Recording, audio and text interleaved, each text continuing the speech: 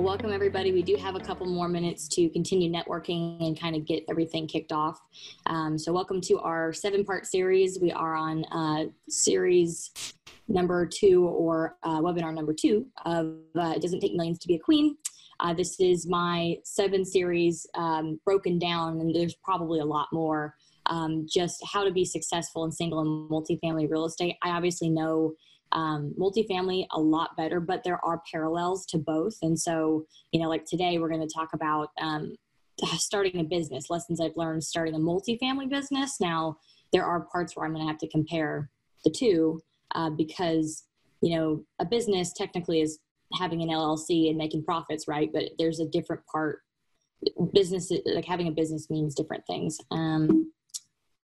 And Real Estate IQ is our sponsor for the day. You're going to need information and data to be able to do deals, whether you're doing single or multifamily. So they're number 1 in deal finding and have been very generous to help me be able to spread my message, be able to get more people involved in our mission, vision, values, and be able to obviously help anyone that's watching be able to get more quality leads to be able to do deals, right? And then this is me for today. My company is called The Apartment Queen. Currently we have around, it's a little bit more than this, but I haven't added them up properly. We have about 720 doors under management right now. So we call that AUM, or assets under management. And I have a passion, like I just explained, for helping others create independence through cash flow. So today's presentation is going to be on personal lessons that I have learned and have learned from other individuals who've been in the business longer than I have. It's always smart to learn from other individuals, having a mentor, for example. But my lessons that I know and hold true for starting a multifamily real estate business. So, this came out differently than I thought. Okay. So basically, multifamily real estate business is a different animal than flipping investing businesses are. Like I kind of lightly touched on earlier, anyone can go to the Secretary of State and they can file for an LLC, an S Corp, C Corp, whatever entity that they want, which then means you have a business, right? So that business just means that the government can now collect taxes from you because you have an entity that, if it is profitable, then they can collect tax. So I've got it down to where I could sign up for, an LLC every 30 minutes if I wanted to, with a different company name, different operating agreement. But anyway, so for us, it's very clear to make the distinction between when I had done in the past flipping investing, which is individual, I'm the one doing everything and working directly with our contractors and lender and things like that, to actually having a business. So a structured, scalable business. So this is something where, if you're not familiar with this term, any business out there that, sells products or services, they have a structure. And so, for example, every company is driven, or the price of the company is driven by valuation, and valuation is based on the earning potential of it. There are several different ways that you can value a company. There's I think 4 different methods. And I'm not going to go over those today, but essentially having a business that is scaled or scalable and it has systems is far different than when I did anything in real estate investing as a flipper. So they're very different things. And I kind of want to go over lessons for success today because I'm still learning those lessons. Literally up till this week, things will continue to grow and change, but I think some of the things that I've heard, sometimes you have to hear something 5 times before you believe it. And now I'm living it. You know what I mean? So the 6 things we're going to cover when it comes to multifamily real estate being a different scalable type of business and what it takes to have it be successful is 1 or 6 different things. That it's emotionally not the same as investing, just as an investor, right? You are a business owner. It's very different. You have a team. And it's very much like playing chess. So I'll try to make notes and remember that because that ties in with a whole lot of things that, we have learned as individuals, women and men, and people that have never owned a business before, like a true business. Anyway, it's very, very different, but it's like playing chess. You also own a true business. Again, we'll go over systems and things that I have figured out through other examples and trying that really help to work when you're getting started. Structure is so key and so important. As soon as you have anyone come part of your team, they come, they go, whatever it is, you just have that structure set up. It makes everything a lot easier for everybody. You must have partners, especially when you're starting off, unless you were born into a huge trust and someone has already passed, or unless you're just independently wealthy, very wealthy, like millions and millions wealthy, that's a different scenario, right? But normal people like me, you have to have partners. And I really think having partners is a good thing because it creates balance. So we'll go over partners, how to vet them, kind of what roles everyone plays. And, you know, because you don't want two bowls together, you want balance. So we'll kind of go over a little bit of that. You also must be a leader. You have to not be somebody who is, we'll go over all the parts of what a true leader is. But you must be a leader. And that's the difference, I think, between, you know, single and multi, is that when you're in single, you know, you don't necessarily have to lead. You can come up with a plan, give it to everybody, and then essentially use legal structure to make sure that everybody executes what you tell them to do. But you don't have to make something. You could stop after that one flip, for example. You don't have to run a full company. So being in this for the long haul is why all these other things are so important, to make sure that you have success for the long haul. And then again, with multifamily, now you're adding in a whole bunch of other factors and things that really affect your deals or your company.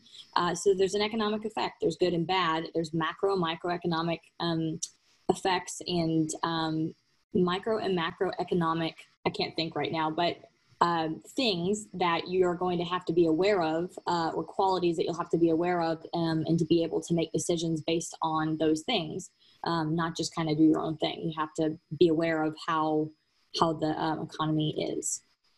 So one question I have, and the last one I'll have for the whole presentation, is who is interested in being qualified for multifamily / apartment investing? Like if it's your first time being in this, I'm trying to use that word apartment investing because some people don't know what multifamily is, but same thing. But you could raise your hand right now if you're interested in figuring out what it takes to be qualified for a multifamily or apartment deal. And what I'm referring to here is usually when people start off, they choose to have less of an active role and to use the experience and the net worth and everything of a experienced, successful sponsor to be able to still reap the benefits from the returns. And so usually they'll start off as a passive investor. And so there's certain things that it takes to be qualified to be able to do that. So leave a comment in the chat, raise your hand, and we'll get back to those at the end. So going over our first thing, why this is so different, lessons learned, right? So emotionally, it is so different when you are a true leader of a company and you have to deal with, I mean, I don't know if kids are watching this, but shit happens all the time, you know? So I've dealt with a partner before who is extremely pessimistic, extremely, you know, wants everything to be very clean and by the book, and you know, just has these unrealistic expectations of people and systems.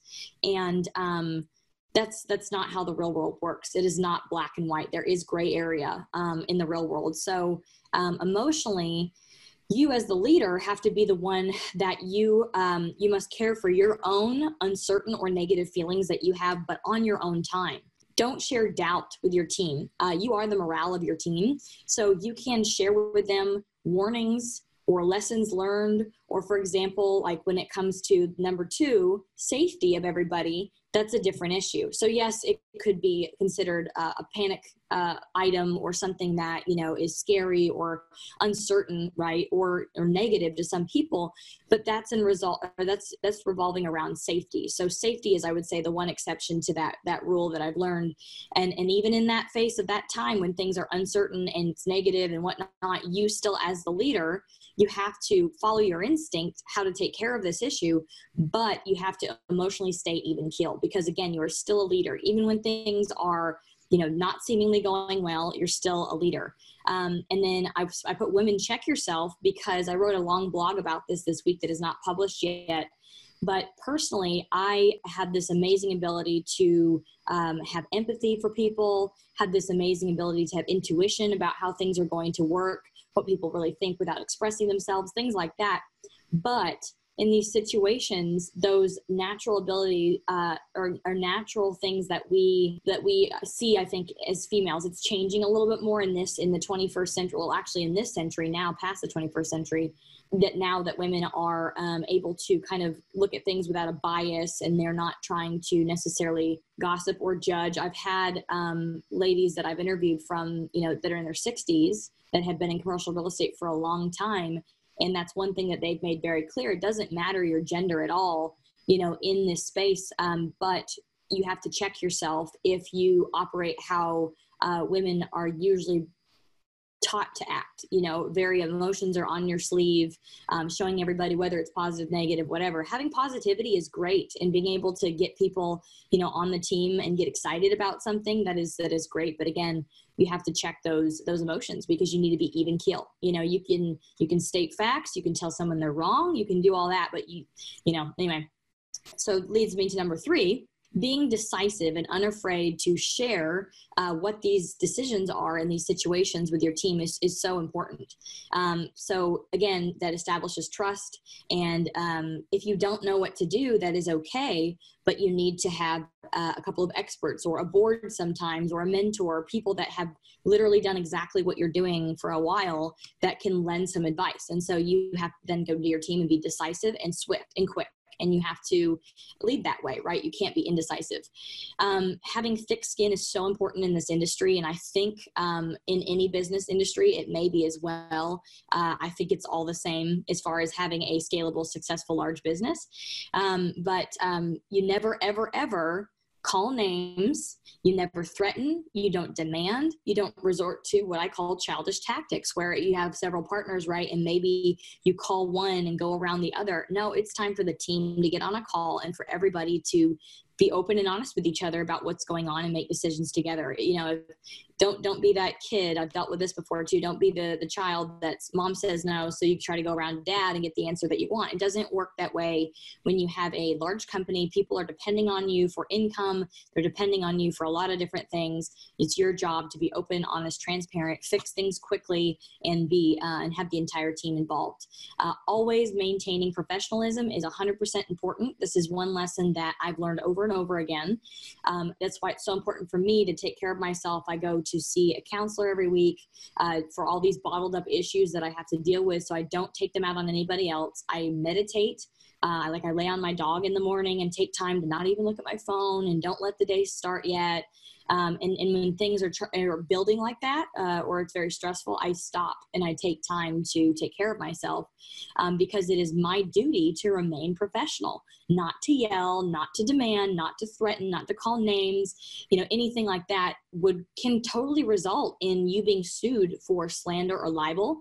And y'all might want to go Google what the definitions of those are, but basically it's written versus verbal defamation of somebody's name, character, business, things like that. And so, if someone has proof of that, they can sue you for those things. So it's 100% to make sure that you maintain your professionalism at all costs. It doesn't matter. I hate to say it this way, but when it's someone, for example, for our investors, when it's an investor that might be pent up or angry, or they don't understand because they don't see all of the systems in place and whatnot, and deal with the day-to-day things that we do, they're bent out of shape, and they may even come at you, just in disrespect. But it's still your job to maintain professionalism no matter what. Even if your feelings want to do something else, you need to take care of giving them answers and be professional no matter how hard it is. And number 5, you must have a safe, confidential, knowledgeable, peaceful, positive person in your life who completely understands what you go through. I think I mentioned that earlier, but again, that's just another avenue for you to be able to, I guess, decompress, or just know that somebody understands how hard you work your ass off and how the other people don't, or the other people involved don't, and they can't see all the things that you see.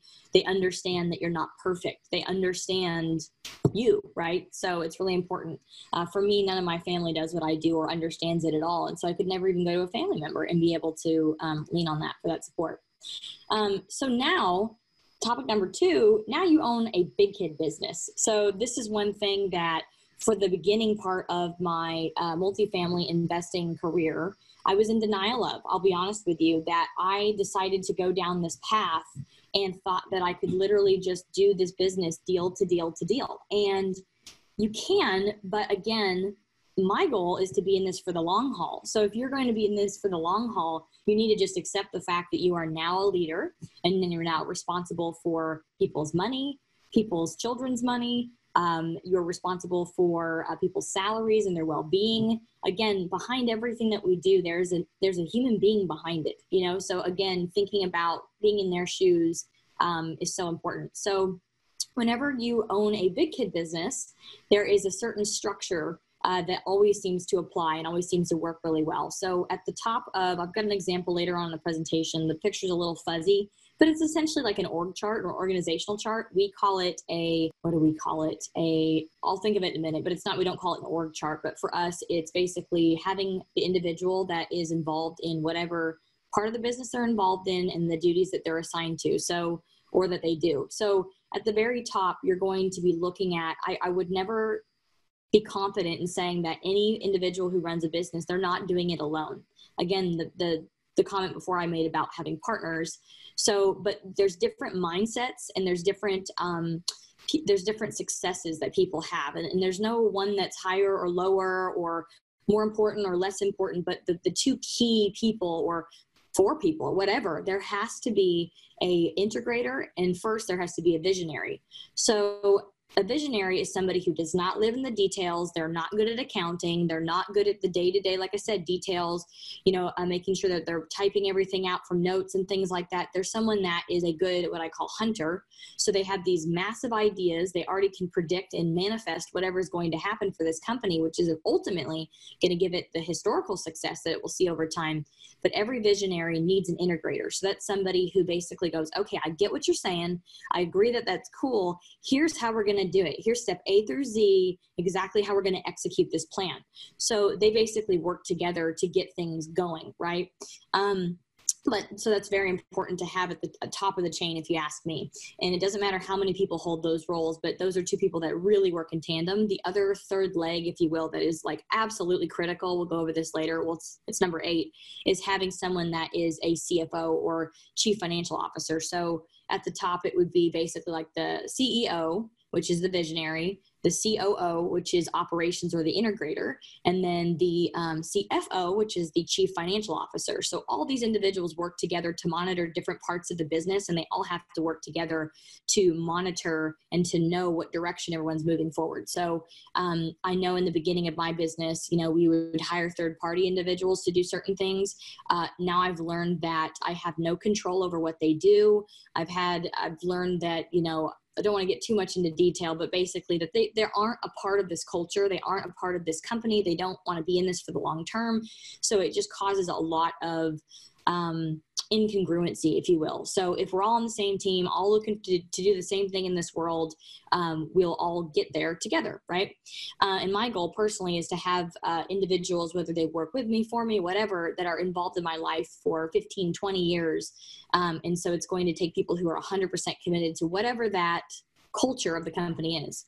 So again, the culture, the mission, vision, values are so important to be very, very clear day one what those are. And so for me, starting off our company, I forget if it's Amazon or Google or some large company like that, they have a pay to quit bonus, something like that, where basically the new employee gets $1,000 to quit in the first 30 days of working for the company. And what that does is, because they're so clear on what their vision, mission, values are, that people that aren't 100% in, they go. And it's going to cost the company quite a bit less money to handle it that way than to have individuals who are just half in, half out, doing just the minimum, versus people that are 100% on board and they want to see that eventual vision come true.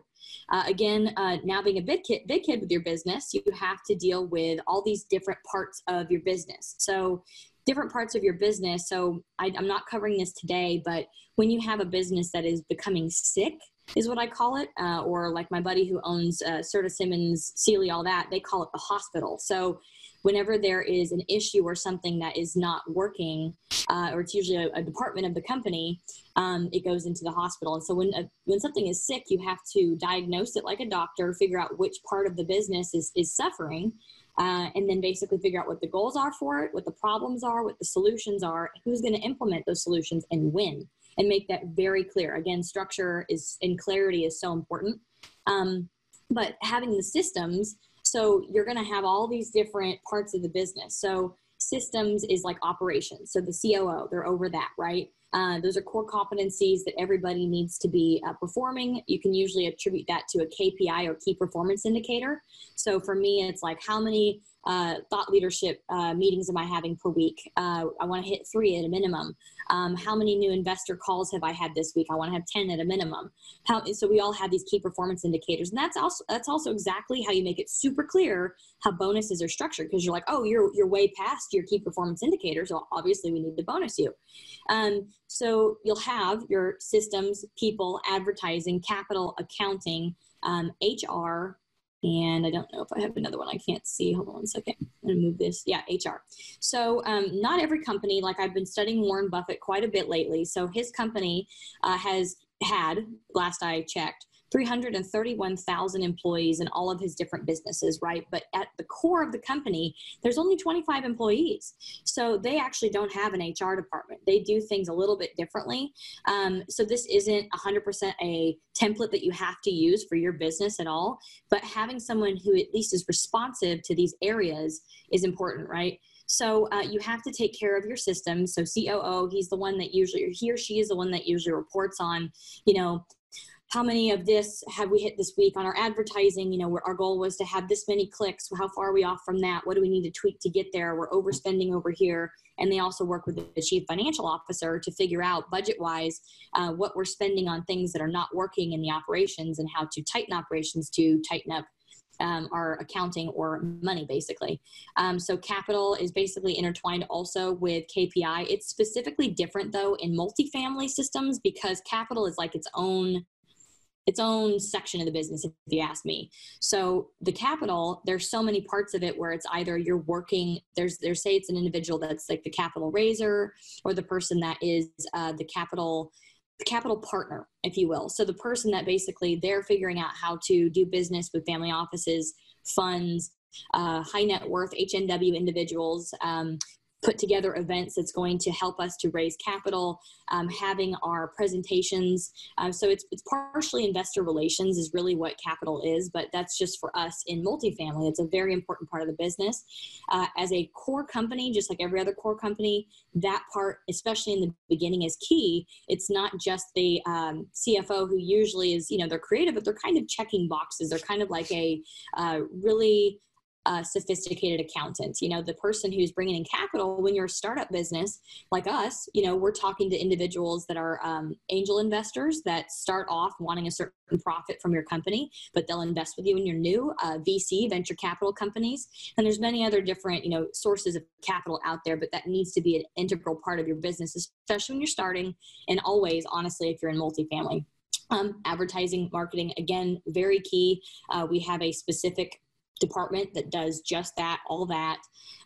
So social media, any kind of white papers, books, magazines, ebooks, all the things that we do to basically share information in a marketing form is what that does. So I'll move on, but basically, depending on how y'all handle everything and how big your company is, there doesn't have to be someone over an HR department. Again, that could be a collaborative effort if your team is small enough, but just depends on how large you get. There may have to be a separate department that, nationwide, if you've got people everywhere, they need to kind of lasso everything together. And the CEO should be the person that always, at the end of the day, you can outsource personality tests and things like that, like I do, but at the end of the day, the CEO needs to be the one to put their rubber stamp, if you will, on the new hires. That is their job. This is essentially their company. So HR is also going to be involving the president or CEO of the company, or founder, or principal, or whatever you want to call them.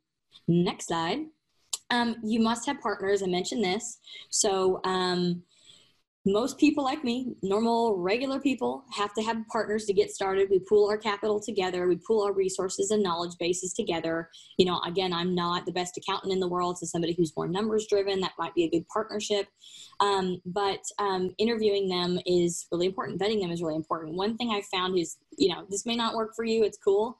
But one thing that I've found, and I don't mean to offend anyone with any of this stuff, but this is, again, just from what I've experienced and my friends that have been in commercial real estate for 40 plus years, they say the same stuff. So, I don't need to beat my head up against a wall figuring this out myself, but I've seen a little bit of it anyway. So if you have an HR department, or if you have somebody that is going to be doing interviews, I actually have a friend who does a lot of government contracting. And so they obviously hire people every time they get a new contract approved.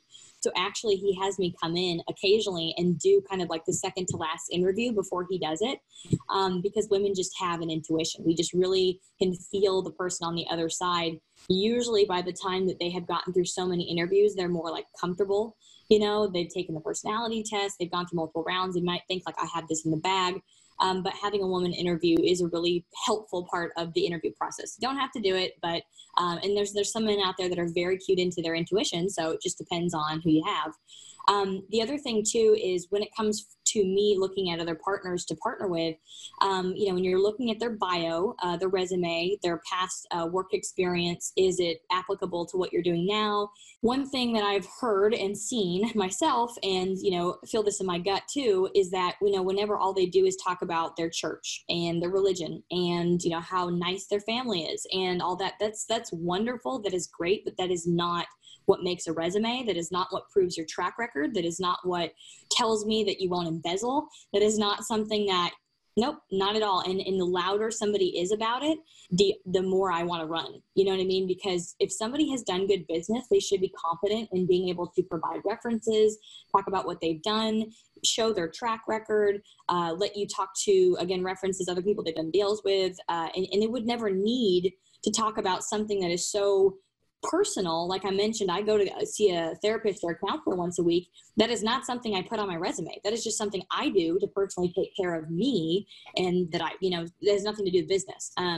It affects my business, but anyway, it's personal. So, also doing a background check. That's something that we do on every partner. It's very important for us that we want to see that their home address matches up with what they're saying that it does, their phone number. That doesn't matter as much, but their home address, assets that they own, any former bankruptcies, any kind of criminal activity that we can see, and not just like felony, like major criminal activity, because then you get an opportunity to literally just come to this person's face and say, hey, what happened with your bankruptcy, and if they deny it, if they whatever, that you run for the hills, so background checking everybody is really important. And then also a personality test. This is just an added thing. Again, if you really want to make sure that you're kind of seeing how people react and what their main strength is. Everyone has like one really, really good strength. And under stress is when you want to see kind of what will happen to that strength, if it will get pulled back, if it will become more robust, if all of the other weaknesses or less strong traits, those will come forward instead. And there's just a few personality tests that I've used in the past. Culture Index, Predictive Index is another one. The PI or Predictive Index does not measure inventiveness, which is nice to know, because then you want to know if someone has a strength and you're in a meeting and maybe they have ideas in their head all day long, and something, 1 out of 10 ideas may change the planet, right? You want that person to start speaking up at your meetings, and they'd be a huge asset to your company. But anyway, so knowing people's strengths and weaknesses and what will happen to them in a stressful situation is really critical, and that's the best way to know it, unless you, again, have done a deal with them before, or somebody who has done a deal with them, if we're talking multifamily, or owned a business with them. Because like I said, shit happens all the time. Stressful stuff happens all the time. You'll get threatened with lawsuits, and sometimes numbers don't add up and you have to fix your accounting, and whatever, but you fix it and you move forward. That is just the end of the day, the thing that you need to always have in mind. So somebody that is very pessimistic is not going to be a good person to bring on your team, and they're not going to be a good leader either. Having an operating agreement, this is something I learned recently through several different sources. Having an operating agreement is very key when you're setting up your partnership agreements. And, you could have a attorney like I have had where they'll put together I call a boilerplate or like a very general operating agreement between partners that protects both partners against divorces, against disagreements, that we're going to do mediation, all the very general normal stuff that you always have in your operating agreements. But what I learned is the most success people have had with setting up these OAs is having a say if there's two partners and an attorney, or however many partners, having all the partners sit down, Skype it, Zoom it, whatever, but sit down all together at the same time and talk about, their fears, what they specifically want in writing, what the responsibilities are going to be, how the voting is going to work, and have everybody right there just go paragraph to paragraph and design specifically for that company how that agreement's going to work. Like I said, the boilerplate thing is fine, but just depending on who those individuals are and truly like what they need, it's important just to customize it, honestly. So spend the extra money, spend the hour, with an attorney, $500.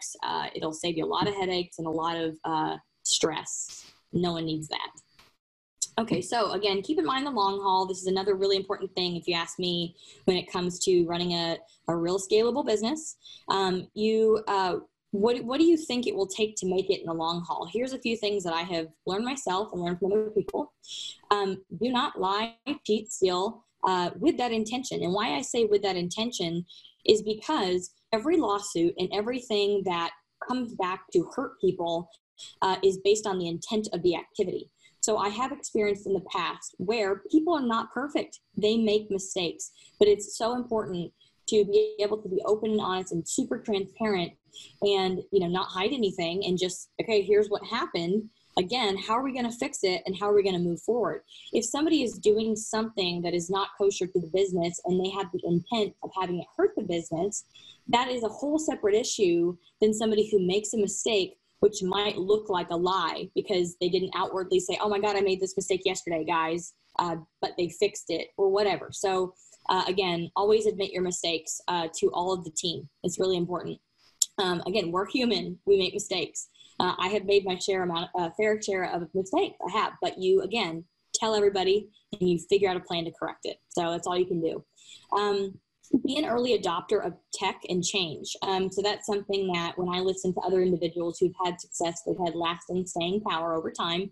That's something they've all had in common is that, besides Warren Buffett, he has embraced change, but not necessarily technology. But I'm sure that he has people in his company that when it comes to online advertising or, online transactions or doing e-signatures for notaries or things that are technologically advanced, I'm sure he has individuals in his company that look out for that.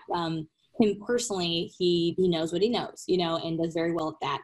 But I've seen a lot of individuals, because you have to adopt change, period.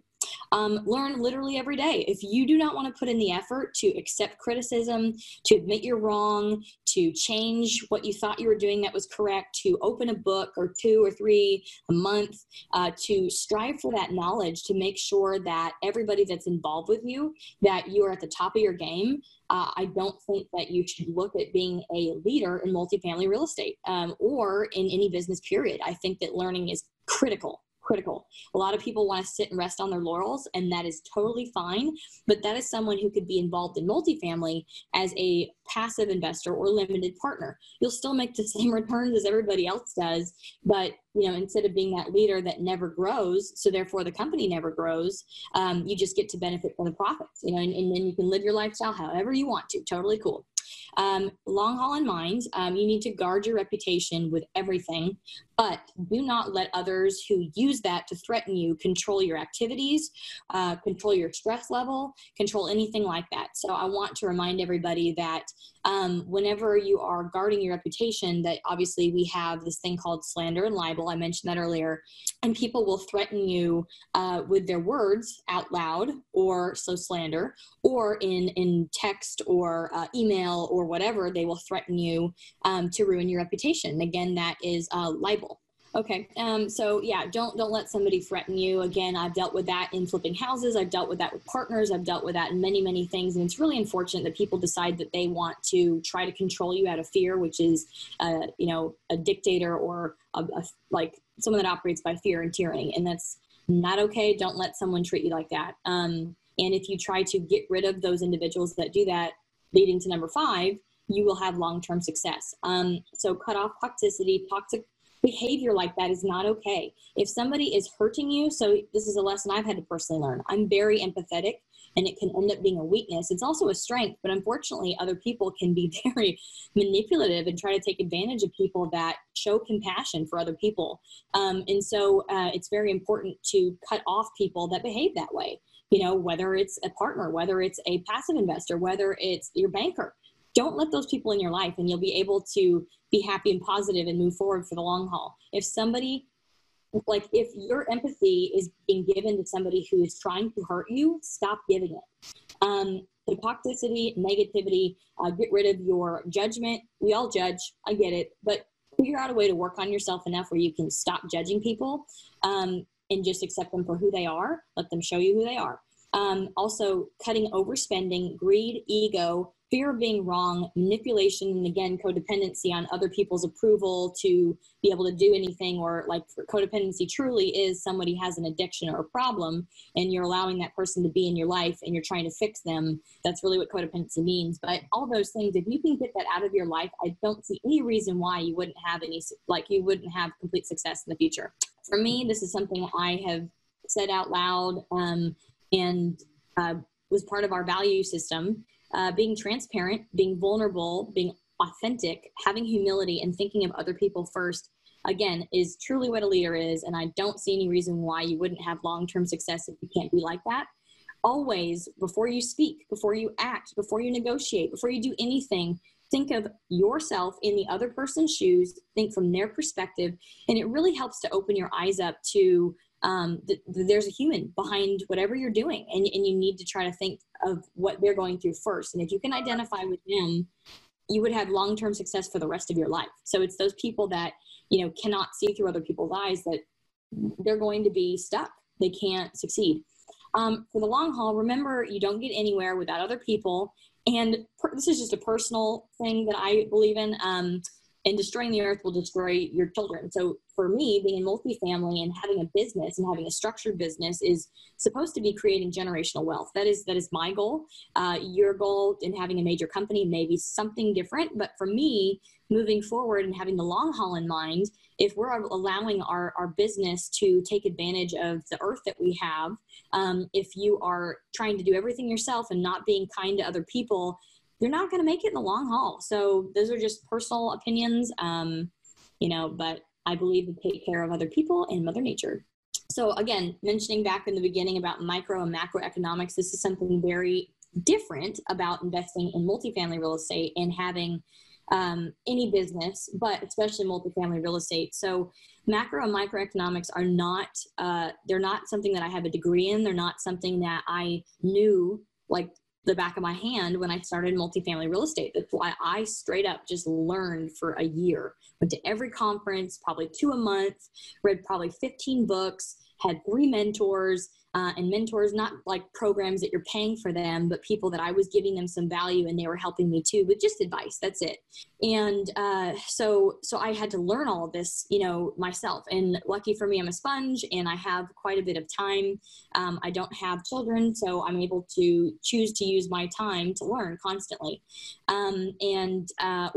If I had children, hopefully I would have a supportive spouse that would allow me to be able to do that. And everyone's in their own different situation.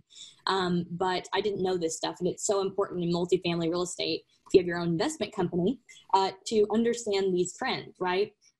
If you choose to ignore historical trends, you will fail. So everything when we put into our underwriting, so the financials on a deal, and honestly, if you're in single family, like I've been looking at maybe doing a couple of fourplex when I'm about to cash out, refi a house. I'm like, well, maybe I'll do a couple of fourplexes with that, or maybe I'll sell it and do a 1031 exchange or something.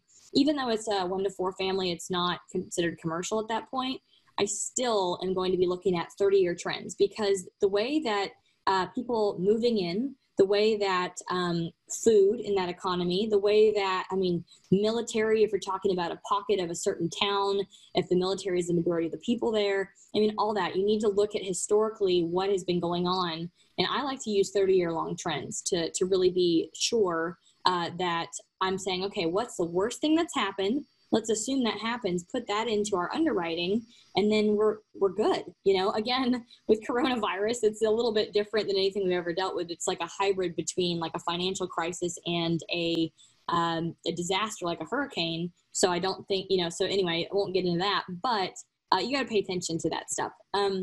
So this is something that we couldn't predict, but we just assumed worst case in anything we've ever dealt with before. So I think we're going to be okay. Cash reserves, whatnot. Again, macro microeconomics, you must, I think I already mentioned this, follow your local real estate economy, your state and your country. So macro, micro. So knowing exactly in your local real estate zip code, subdivision, city, municipality, county, expanding to your state, then your country, it's so important to be able to understand how the real estate economy is moving, daily, honestly. I always keep a watch on, and that's kind of why I keep my residential brokerage, because I'm able to log into MLS here in Texas and look at how many houses are selling every day, how many are listing, how many are being canceled, how many are withdrawing, how many people are stuck in open option contract for a long time. And a lot of that translates to multifamily. It just takes a lot longer. So people in single family are a lot more emotional, and they're a lot more, emotion driven. So decisions are made quicker. And it's not more based on a long-term investment strategy. It's more like a quicker short-term investment strategy. So anyway, those trends in part will translate to multifamily. So staying aware of that is so important. I don't watch the news because they have an agenda. I don't care what you think. They have an agenda, and each different channel has its own agenda. There's money involved. There's individuals that are paid, to talk on that channel by certain other individuals. But for me, I just look at numbers. I literally look at what things are doing every day. Warren Buffett, when he's looking, at the major, I forget what they're called, but I don't follow the stock market personally. I look at it, but I don't really follow it. So the Dow Jones, like the big guys, the S&P 500. So we do track along with the S&P 500, but I don't follow it like it's a hard rule. It's just, again, something to be aware of and know what that's doing and then know how to adjust. So anyway, but it's important to look at like how things are really happening. And if you know that, no amount of persuasion or opinion is going to change your investment.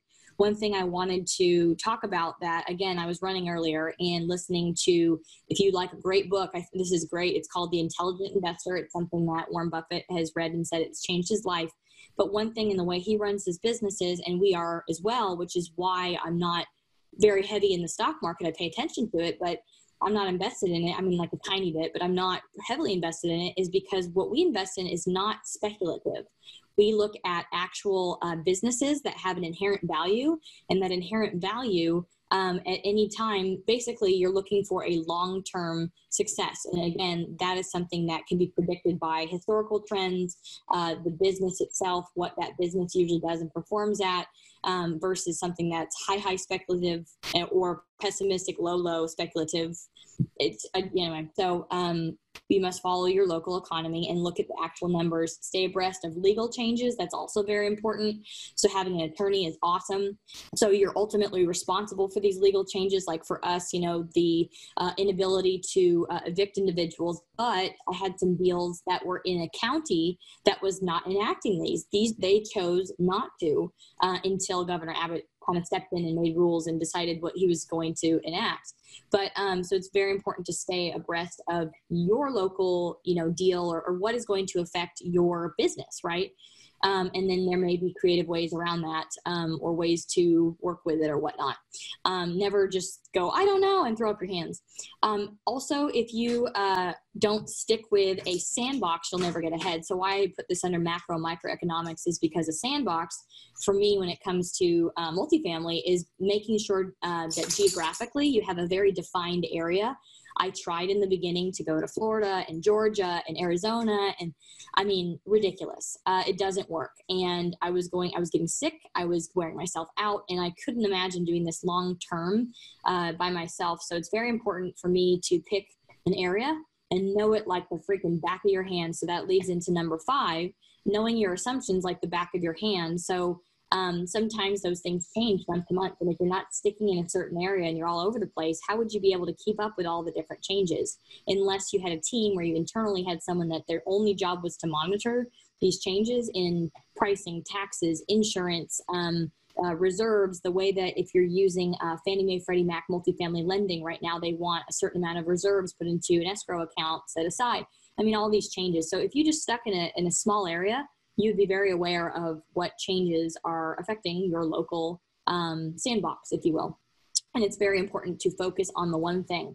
Let's see, if you don't have degrees, as I don't, in these areas, micro and macroeconomics, having an expert in your corner is where you then need to go. And it's very, very, very easy to find somebody, but you just do your research and figure out who's been around for a while. I particularly like seasoned economists, but you need to have an economist in your corner. So I don't know if I'm going to be able to pull this up. I'm going to try, but this is an example of somebody who I follow and I like a lot.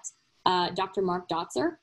He has presented a few times in Dallas, and there are many other economists out there that have been around even longer, all kinds of things, but just showing you what he covers is, things like employment growth in the 21st century. This is an example presentation where success has happened historically over time, migration. So anyway, he is somebody that his job every single day is to follow the trends of real estate, the national economy, job growth, all the economic drivers that affect our projects. So that's just an example of somebody that, that I follow, I like, because I met him. And then also, that's just somebody that I follow. So it's important to have somebody that, is time tested, and he'll also, when we had the freak out over the inverted yield curve, for example, and everyone's like, oh, we're going to crash, now, and all this stuff.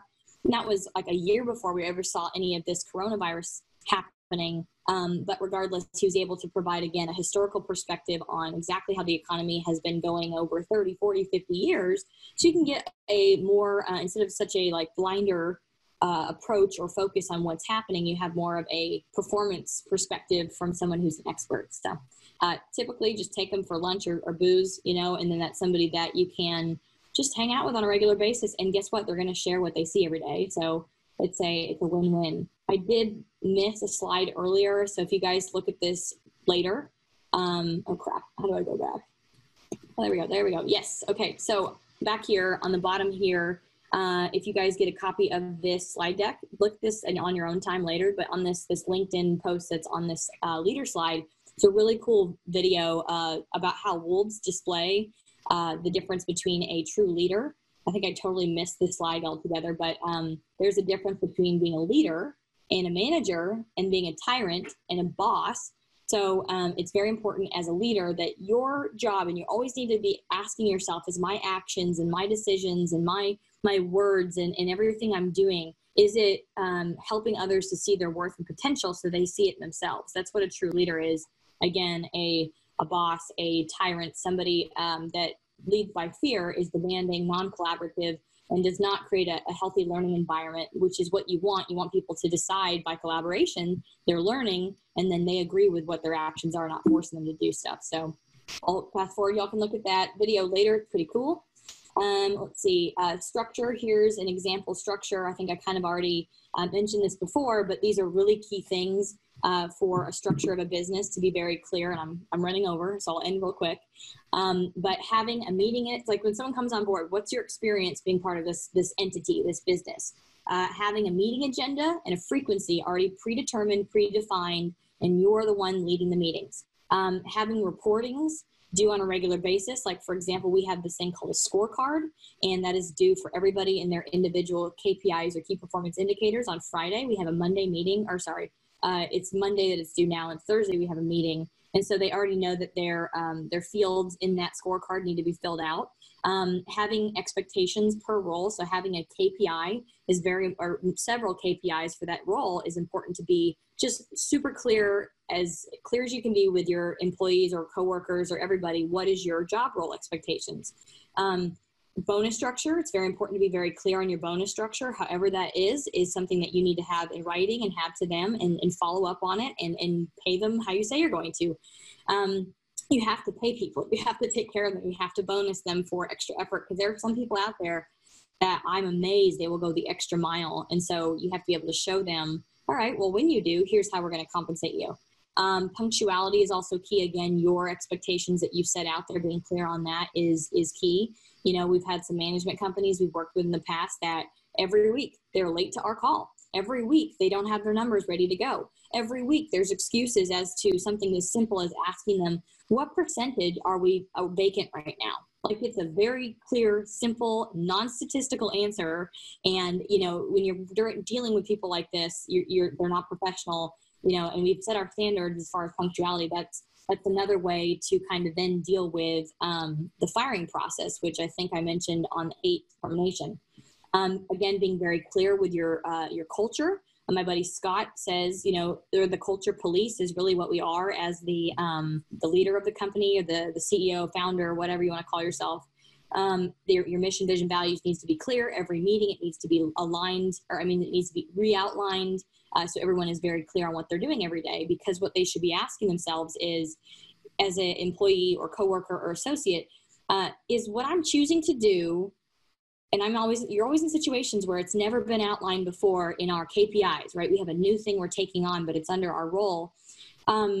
This person needs to be able to operate on their own without talking to you again and saying, is this okay? Is this okay? For us, if you ask yourself if what you're doing and choosing and saying is aligning with our mission, vision, and values, you're fine. You're totally fine. And later on, if you have any questions, as long as it's in alignment with that, you're fine. No one can get angry. But the termination process, again, that needs to be in writing, very clear in the beginning.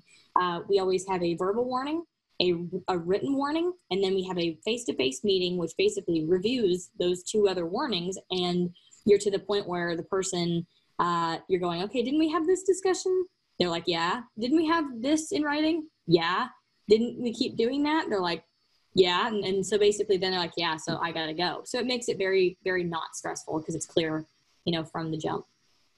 This is just a really bad picture, but an example of what it would look like for an org chart, and being very clear when you have someone come on board, who's in charge of what. Very, very clear, you know. And then that's it. That's all I've got for today. There. All right. Thank you, Kaylee. And we will go back to Kaylee in just a moment.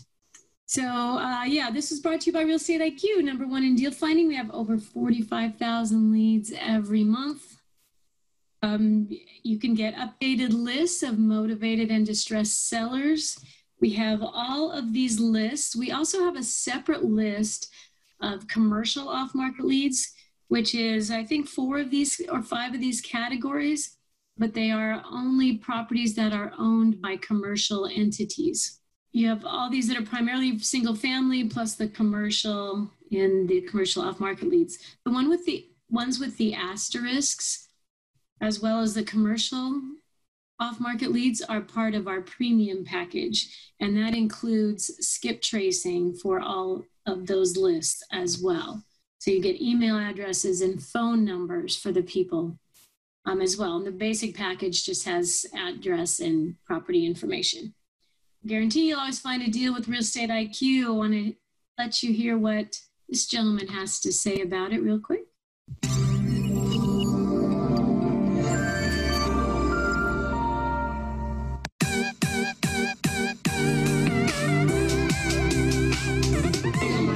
Hey guys, we're here at the Quest $1 trillion mixer right here. And I'm talking to Homero Corona. He's just made more than $100,000 with Real Estate IQ. Could you tell us about your story? Yeah, how's everybody doing? Homero Corona here at the Quest Trust $1 trillion mixer.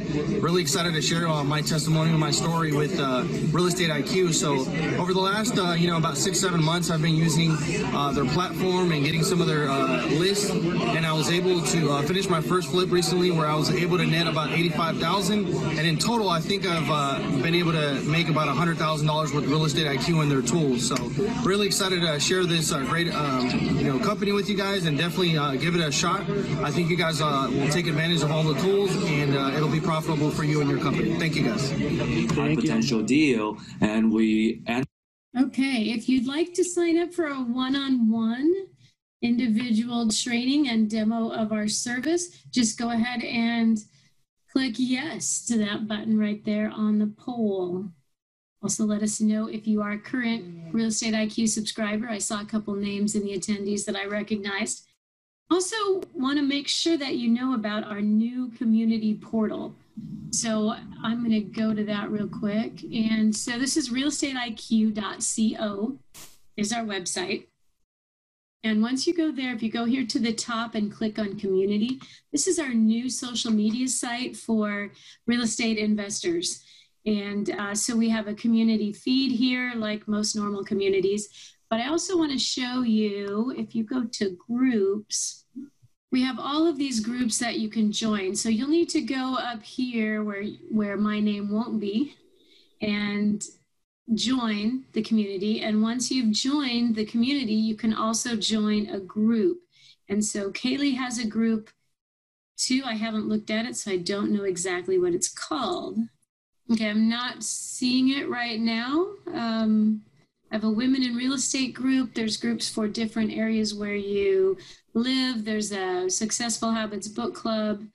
So all kinds of things. And we haven't even done our official rollout of this yet. So once we do, it's going to really grow hugely. So apartment, it's called Apartment. Search, see if that helps. There it is, Apartment Real Estate Investors. That's Kaylee's group.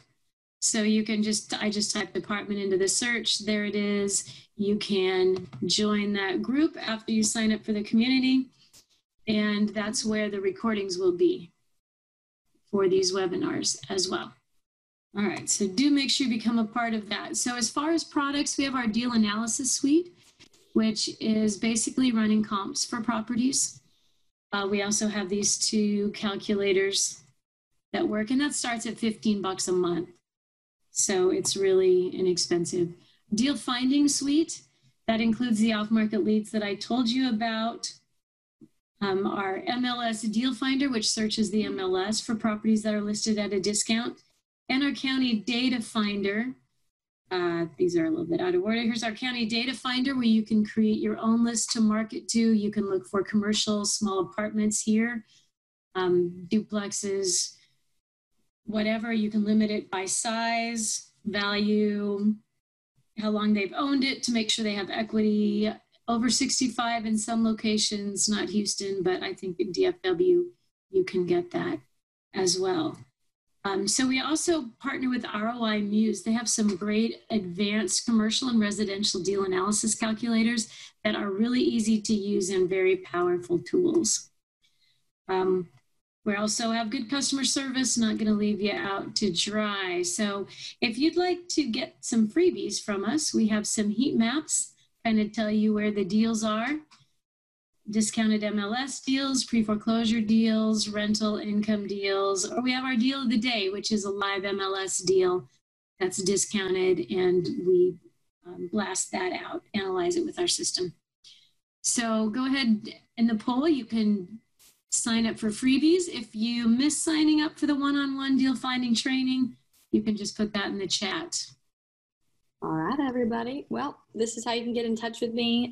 If you want any more information besides just that poll, my email is admin@theapartmentqueen.com. And we are also on Instagram and TikTok as @theapartmentqueen_.